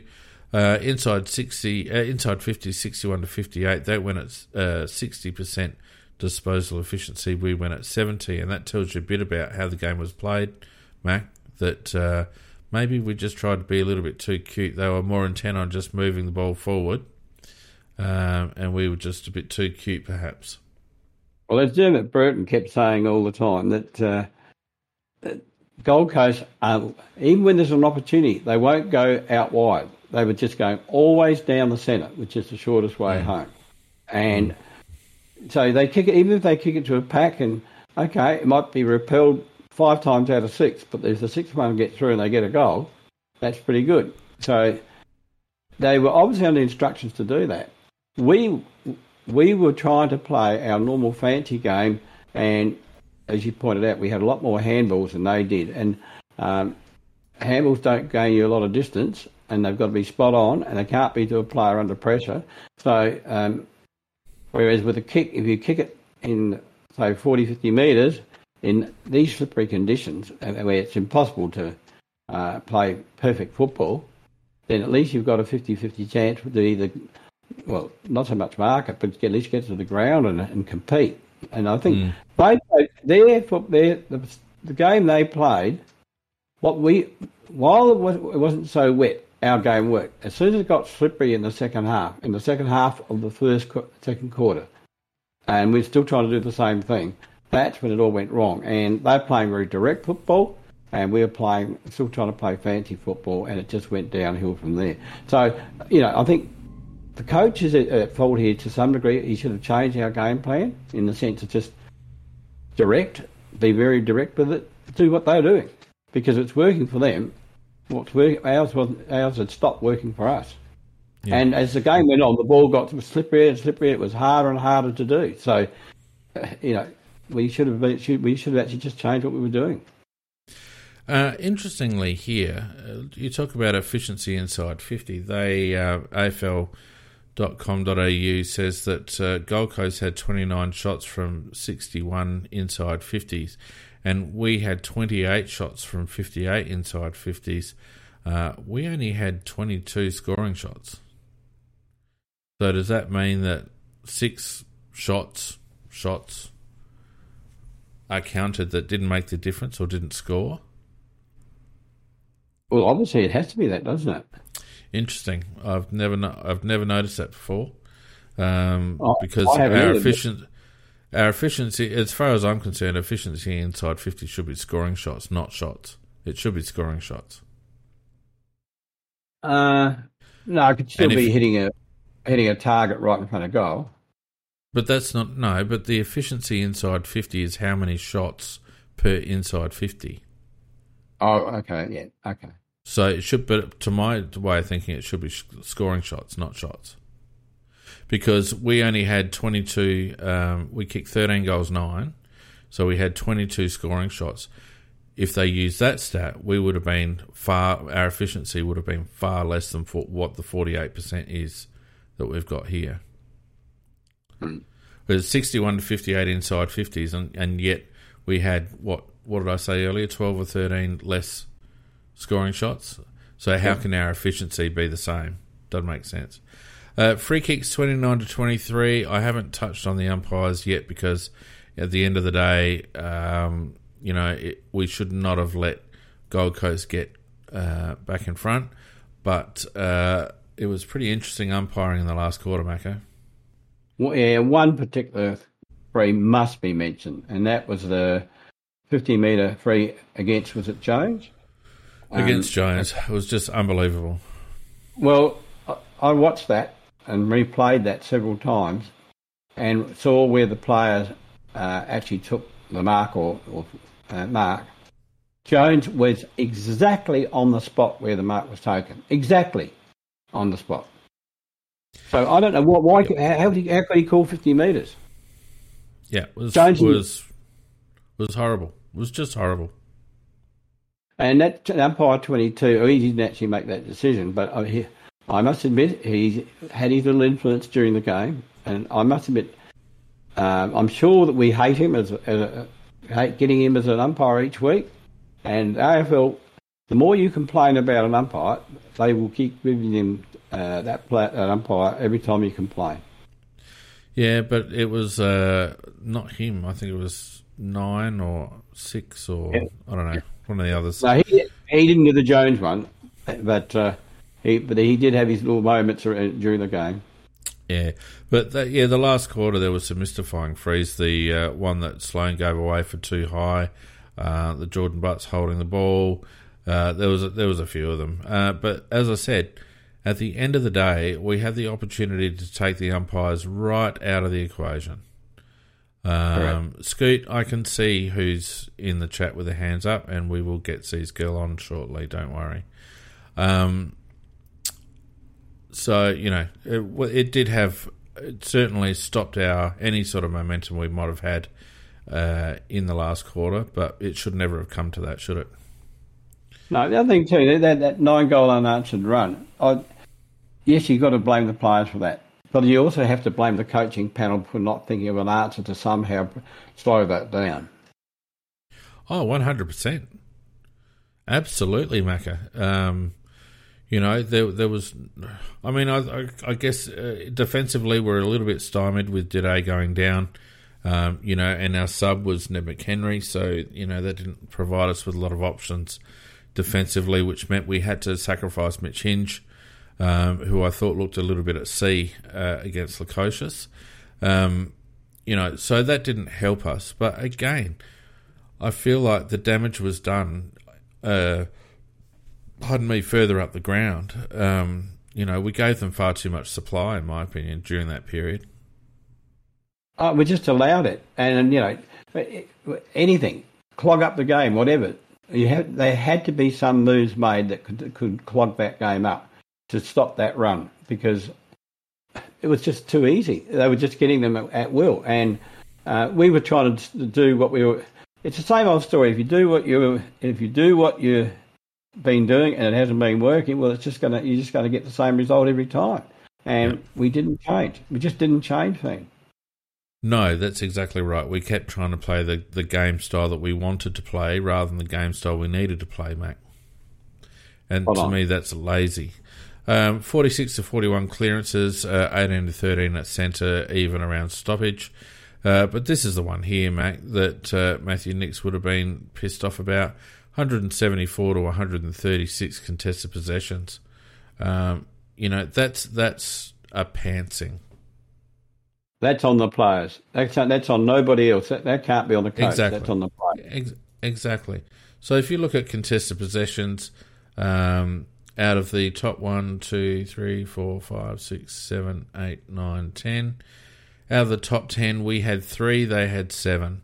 Noah Anderson with 18, Laird with 14, Rao with 13, Humphrey with 13, Davies with 12, Holman with 11, Lukosius with 10, Ben Keys with 10, David Swallow with 9, Lockie Murphy, Chase Jones and Darcy Fogarty with 9. But just not enough from our coal-faced players. And see, this is what I'm getting at, Mac, when you're talking about a bloke like, say, Jordan Dawson had 8 contested possessions for the game on a wet day. He only had 1 more contested possession than Rory Atkins. Rory Sloane only had 6 contested possessions for the whole game. Only 6. Brodie Smith only 5 contested possessions for the whole game. And I'm telling you right now, Brodie Smith a couple of times could have gone into a pack for a mark and he didn't. I don't know whether people noticed that, but there were a couple of times that Brodie Smith could have come in from the side and killed a contest, and he chose not to. And I thought that was pretty average. I didn't actually pick that up, Bane. A couple of times he did it. Isaac Rankin only had the 5 contested possessions. Wayne Miller only had 5. A lot of players that you would want to be up in and around the contest that weren't. If we have a look at ground ball gets, for example, Laird and Anderson had 13, Humphrey 11, Holman 11, Van Keys 9, Fiorini and Davies 9. Again, just not a lot of output from our like Rory Sloane, 3 ground ball gets. Josh Rochelle, 3 ground ball gets. That's not good enough. No. Not when the game, not in those conditions. That's where they should be. Exactly. In that condition, they should be dominant in that area. Yeah, exactly. Interesting. Oh, there we are. Yeah, so, a couple of key stats there that really highlighted, I think, why Matthew Nix was so peeved. And it was all the coalface stats. We had 163 uncontested possessions to 126 and lost comfortably. So usually when we get the ball on the outside, we win. But it just goes to show you that wasn't the type of game that was being played. No, because we might have got the first one on the outside, but it didn't continue after that, unfortunately. Exactly. So it was a game really of just slugging to once about halfway through that second quarter. It was a game where they just slugged it out, and we were trying to be fancy, and we just got knocked off our perch. Yeah. Marks 60 to 56, inside 56 to 10 our way, contested marks 11 to 8 their way. But they took 74 to 62 intercepts, Mac, and that was exactly what was happening, particularly in that run, that they were able to cut us off. We got a lot of outside ball, but they were cutting us off and turning it over. So, it wasn't really effective, the amount of ball that we got on the outside. Tackles 54 to 77, inside 50, 12 to 20 our way. So, nothing wrong with tackling pressure, but again, it wasn't. They were able to shake free and get the ball moving, so it wasn't a key factor. Well, let me put this question to you, Fane. He's been our captain before. He's been a very good servant of the club. But I think that playing Sloane is a negative factor because he's not going to be around when we ever do make finals, and or we're really in the hunt for a premiership. And I don't think his output is it's not all. It's at times it's good, at times you can see he's just not quick enough, and he's also holding back a young player playing in that midfield. So, am I being harsh on him, or should he be not picked? No, look, I think at times this year we've sung Rory's praises, Macca, as recently as last week against Brisbane. I think it's how we're playing him. It's not.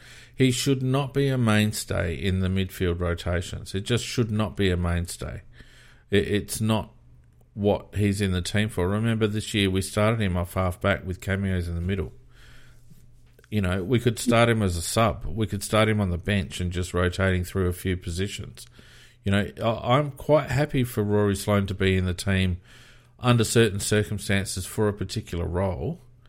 But if you're going to play him as part of your number one midfield rotation, you're making a mistake, in my opinion. That's where I'm coming from, because he's actually, there is no development going on because we're playing. Dawson is Dawson, and he's good, and Laird is good. Keys is used in there for some purposes, sometimes not. But when you play Sloane in there, you've got like 4 senior players and no juniors in there developing. And to me, I think that, and you pointed out quite rightly, what we need is midfielders. We need quality midfielders, and you said that we should be out chasing midfielders from other clubs or from wherever. And I agree with you. But at the moment, we're not giving the ones that we've got, the juniors we've got, the chance to develop. True. Just before we get into individual stats, Seasgirl, how are you going? Hey guys, how are we? Can you hear me? We can hear you loud and clear, and I'm delighted to hear you. Fantastic. Look, something I've just noticed a couple of weeks. So Rory Laird, supposed to be in all Australian form. So 2 weeks ago, played 82% of the game. The last 2 weeks has only played 74. Being managed, I assume. I think there's an answer for that. He got a very nasty knee in his rib cage going back 2 weeks ago, and he was very dubious about getting up to play last week, and he did play, and again he played again this week, but he's not quite at his very best because, as I said, it was a really nasty knee into his rib cage that he got. So it's obviously affecting him. So why wouldn't you play Sam Berry? For a couple of weeks and then put Sam Berry in, or a Pat Parnell, or a young kid to get some games into him. Well, I probably do that, but I'm not the coach. This is Nick's.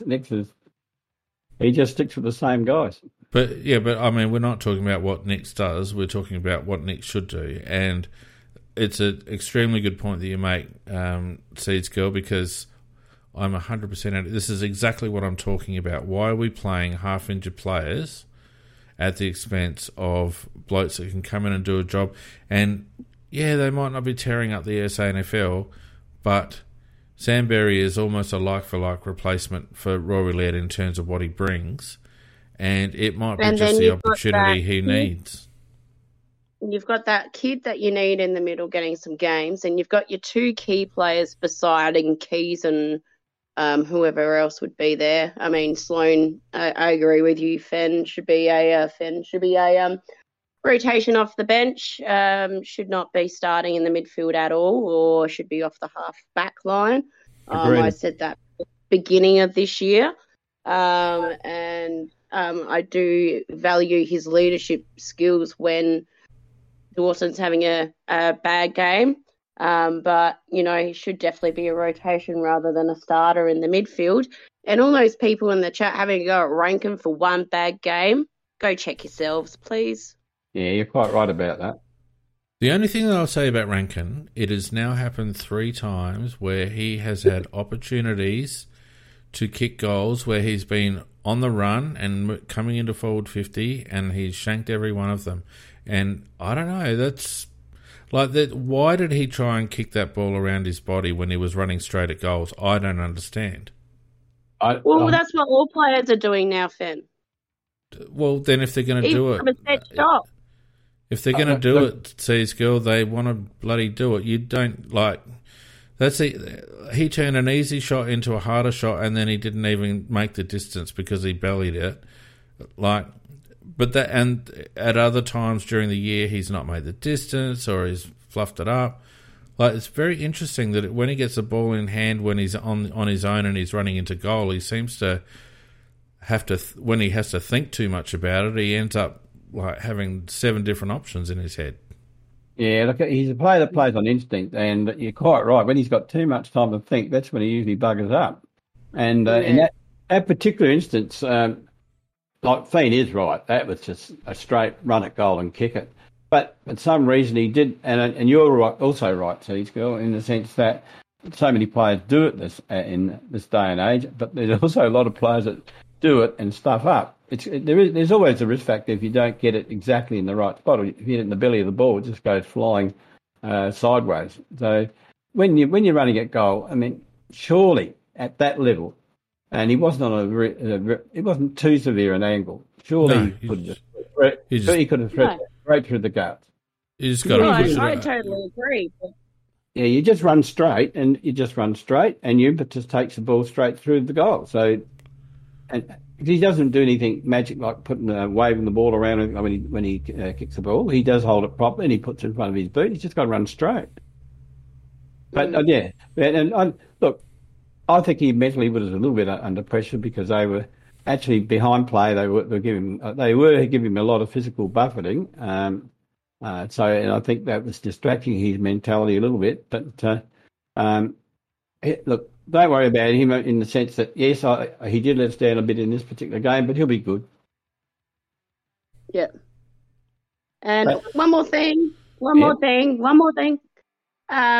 is a SANFL coach that is undefeated this year that definitely deserves another chance at a coaching position. Wouldn't be the Sturt head coach, would it, Seasco?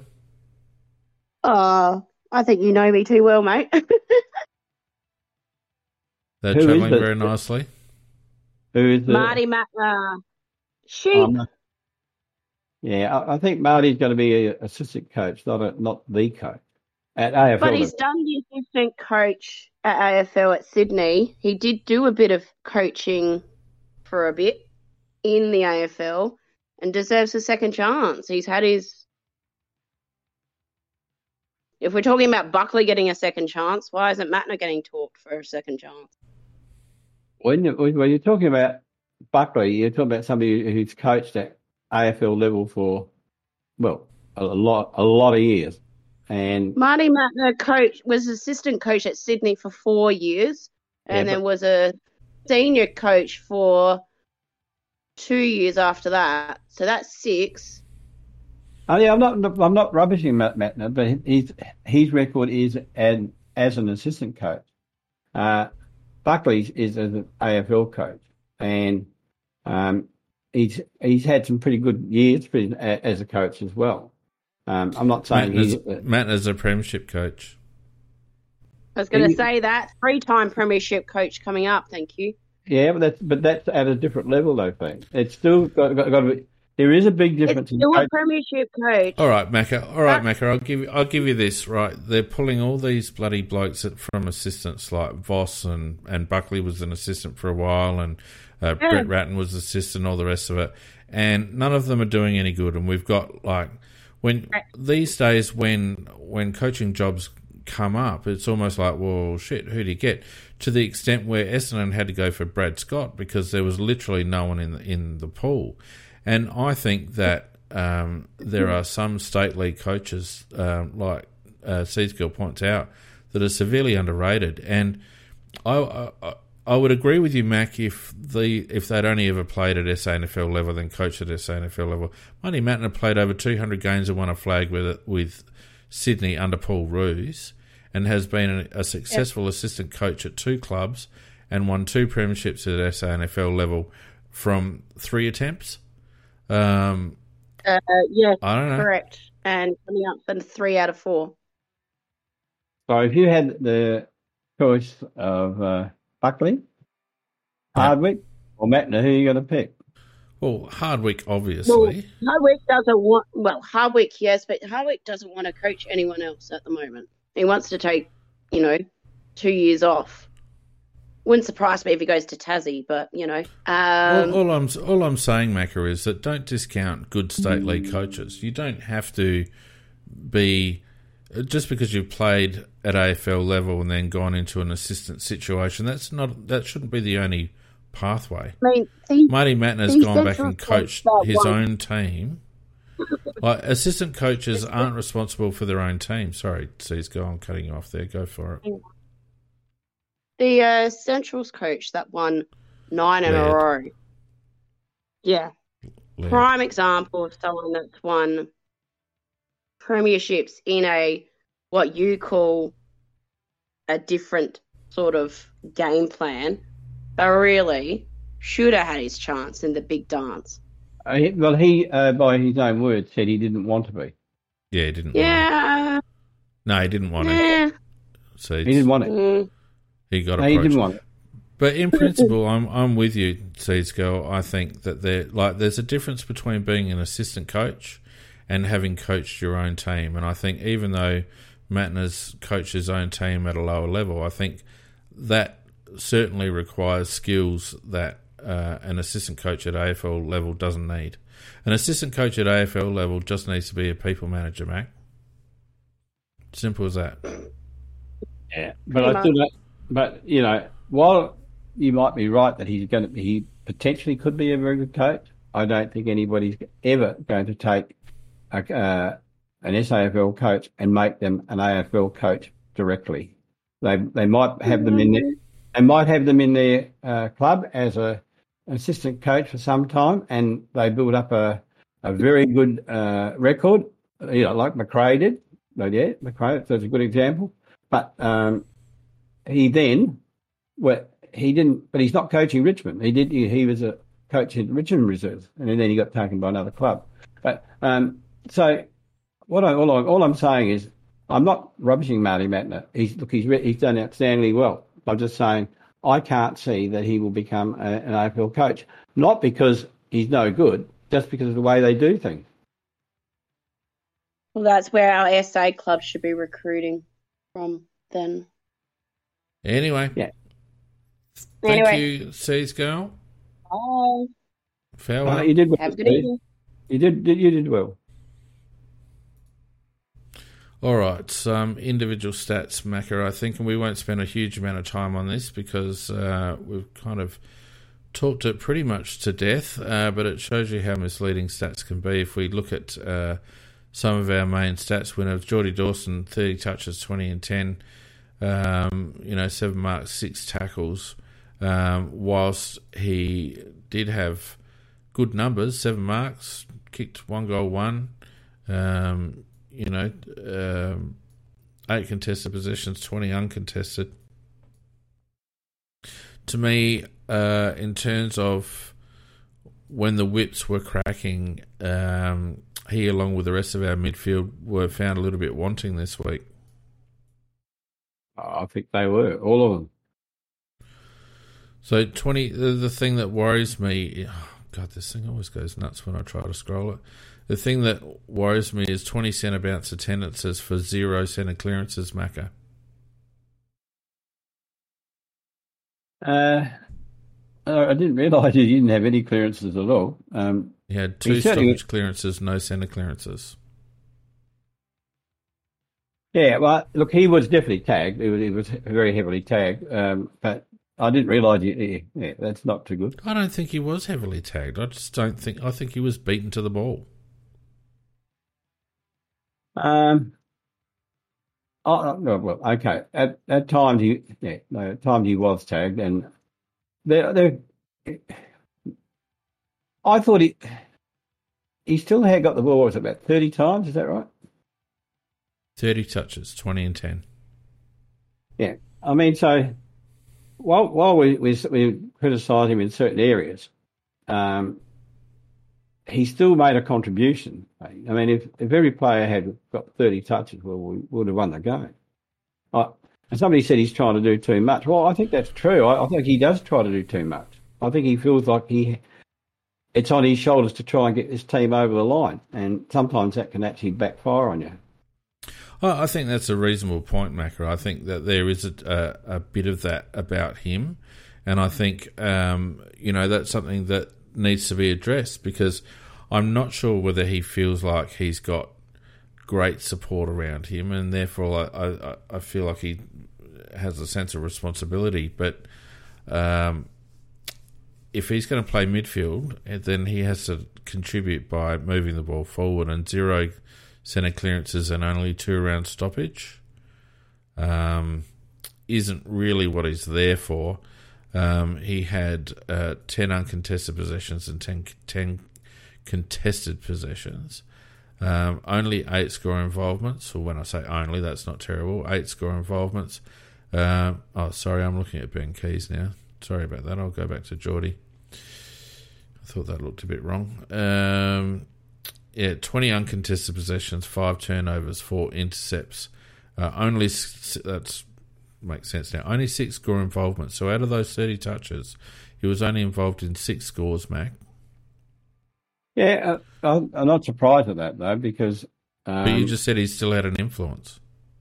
Well, he did. I mean, the fact that we got the ball 30 times is some influence. I mean, as opposed to an opponent getting it. I mean, there were other players. If you look at Saligo, I don't know what his stats were, but they were very small. We're looking at Jordan Dawson, who's the captain of the club and our number 1 midfielder.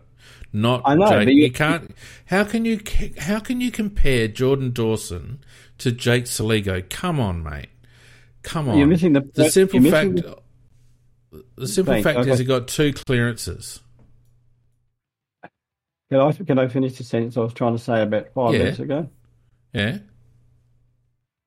The fact that he at least got the ball 30 times, whether it was good, bad, or indifferent, at least he did get it 30 times. And there are players that just didn't get the ball very much at all. That's the point I was trying to make. And yes, he's trying to do too much, and in my opinion, by trying to do too much, he's actually achieving far less than he would be if he just didn't try to put it all onto his own shoulders. So you're applying the Matt Crouch defence? No, I'm not trying to trip. Yeah, well, this is exactly what you say about Matt Crouch, that, you know, he gets the ball a lot, so he has an influence. Well, no, he doesn't. Like, the fact that he got the ball so often and yet was so not involved in our scoring attempts says what you need to know. He's not effective. Like, anyone can get the ball and kick it, but Brodie Smith gets the ball and kicks it, and then it comes right back over his head. Like, stats aren't, like, just because he gets 30 touches doesn't mean anything.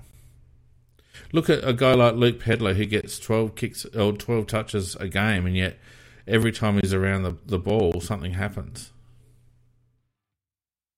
I've already conceded he wasn't one of his good games, but I don't think he was hopeless, mate. Well, I didn't say he was I didn't say he was hopeless. Look, I'm not going to say anything because I'm going to be wrong whatever I say, however I put it. I'm going to be wrong. I am. I'm always wrong.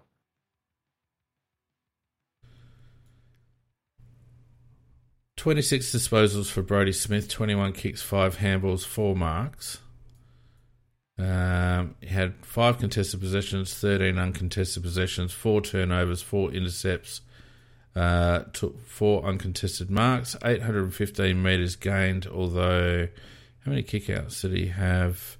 He had 8 kick-ins, so that probably contributed a little bit to his metres gained.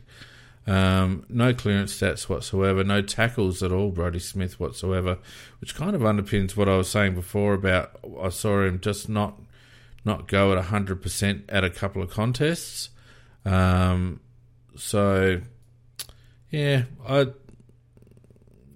wasn't particularly... Here's another one who had 26, what I would say, insignificant touches. Again, some of them were okay, but Smith has got a certain manner of playing which we've criticised consistently, which is bombing the ball.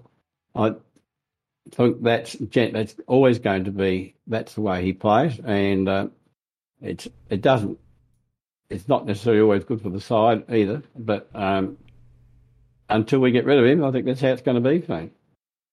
Right, Ben Keys, 25 disposals, 18 kicks, 7 handballs, 3 marks, 10 tackles, 2 goals, 2. 10 contested, 10 uncontested possessions, 6 turnovers, 8 score involvements. He had 2 marks inside 50, 389 metres gained, 24 centre bounce attendances for 2 centre and 4 stoppage clearances. Just not enough from someone like 2 centre clearances from 24 attempts is just not enough. Particularly where, I mean, I understand that he was guarding Rao for a lot of it, but if we had a look at Matty Rao's clearance numbers, you would see that Benny Keys didn't really negate him at all. You know, as always, his effort stats are really good, 10 tackles, etc., etc. You know, and... You know, he's such an enigma, Mako. He tries so hard, as you mentioned, continuously. His effort is off the charts. But, you know, at what point does the negative outweigh the positive, I guess? Well, as 90 Crow said, that Keys overall had a positive impact on the game. He just shouldn't be in the middle because he's not that type of midfielder that dominates.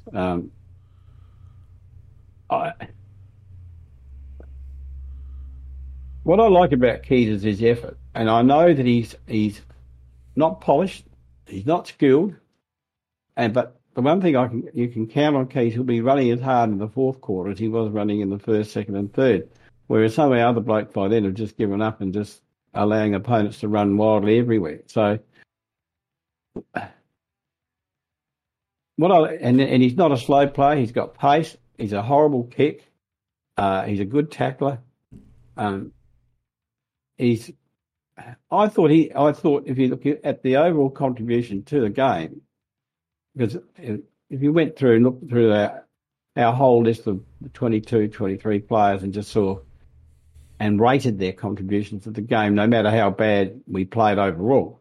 I thought he would have been high up in those that rated in terms of giving something to the team. Rory Laird had 22 disposals, 11 kicks, 11 handballs, 3 marks, 5 tackles. He had 14 contested possessions, 8 uncontested, turned it over 3 times, only 4 score involvements. 15 pressure acts, 26 centre pounce attendances for 2 centre clearances. So, again, these stats just highlight how much we got torched in centre, and only 2 stoppage clearances, which is where sometimes Rory can get to work. So you'll find that Laird is very heavily strapped underneath that Guernsey. I know that. I'm just reading out his stats.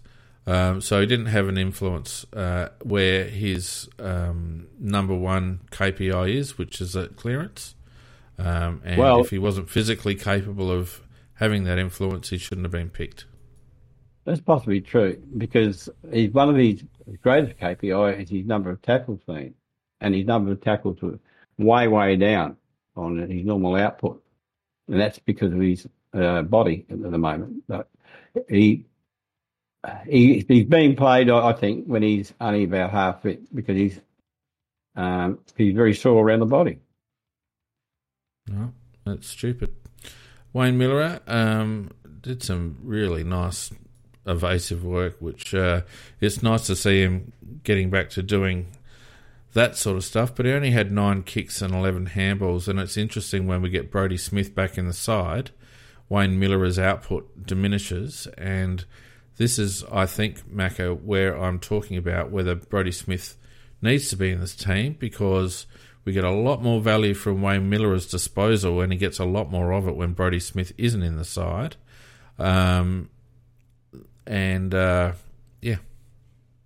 my comment, I guess. Well, I thought Miller's game was very good in terms of in relativity to the rest of the team, because some of his dancing in between and out of players is just phenomenal, really, and his usage of the ball was exceptionally good. So I don't know what his efficiency rating was, but I would have thought it would be pretty high. In terms of his, Smith's virtually run his race, and it's just a question of how long will he be there. Yeah, but I think the point that I'm making is that it was interesting last week when we didn't have Smith against Brisbane. Miller was a key element across halfback, and this week with Smith back on deck, Miller's output was diluted. So we're kind of getting poor quality output from Brodie Smith, even though he gets a lot of it. And we're getting less of Wayne Miller, who usually, he used the ball at 95% this week, which is ridiculous in those conditions. Yeah, if I remember right, didn't Jones play in that role last week? Sorry? When Smith was out, didn't Jones play in his role? I'm talking about Miller's output last week, Macca. Yeah, I'm talking about in that particular game, the other flanker, Smith wasn't in that game. And I'm saying, was it Jones there? And Jones plays a pretty direct type of game rather than Smith, who just bombs it. Yeah. I'm just saying, did he work better with Jones than he did with Smith? That's the point I'm trying to make. I don't think it makes any difference. I think what happens is that Miller gets involved more when Smith isn't there. Speaking of Jones, Jones had 17 disposals, 11 kicks, 6 handballs, took a mark, 3 tackles. Also went at good disposal efficiency, 88%. He had 9 contested and 5 uncontested possessions, 4 turnovers. What else did he do? 502 metres gained. He's nice and direct, as you say, Macca, with his work. He got 3 stoppage clearances as well. So maybe it's time that Chase actually had a couple of CBAs as well, just to mix things up. Only 3 tackles. I thought he could have got involved more physically. 9 rebound 50. So I thought, it wasn't a bad game from Chase. Probably didn't benefit from the reconfiguration down back. I thought he had a good game though. I thought he really believes in himself now. There's no doubt about it. He believes in himself, and he goes in hard for the ball. He tackles hard, and he does try, and he does try and clear at pace, and he's got very good foot skills. I think he's going to develop into not the player that we thought he was going to be, but he's going to develop into a much better player than we originally, once we'd seen him, thought he was going to be. Yeah, Rory Sloane, 17 disposals, 13 kicks, 4 handballs, 2 marks, 4 tackles. Won at 71% disposal efficiency, 6 contested, 9 uncontested possession. Turned it over 7 times, Rory. Only had 4 score involvements. And the biggest thing here, 13 centre bounce attendances for only 2 clearances. So again, quite ineffective. Although he wasn't too bad around stoppage clearances. Only the 4 tackles. I just thought we ran him through the middle too much, Rory. I agree totally. Mitch Hinge looked lost. Lockie Murphy got back into the old habit of flying for marks, which I didn't like at all. We've talked about Darcy and Tex maybe being a little bit lazy. Lockie Scholl, a lot of people having a real big crack about Lockie Scholl. I didn't actually think his game was too bad considering the conditions didn't suit him. But I don't know what your thoughts on Lockie Scholl were, Mac. Didn't do nothing majorly wrong, but he didn't do nothing majorly right. He sort of, I thought he got a few possessions, but I thought it was a bit of a nothing game, really.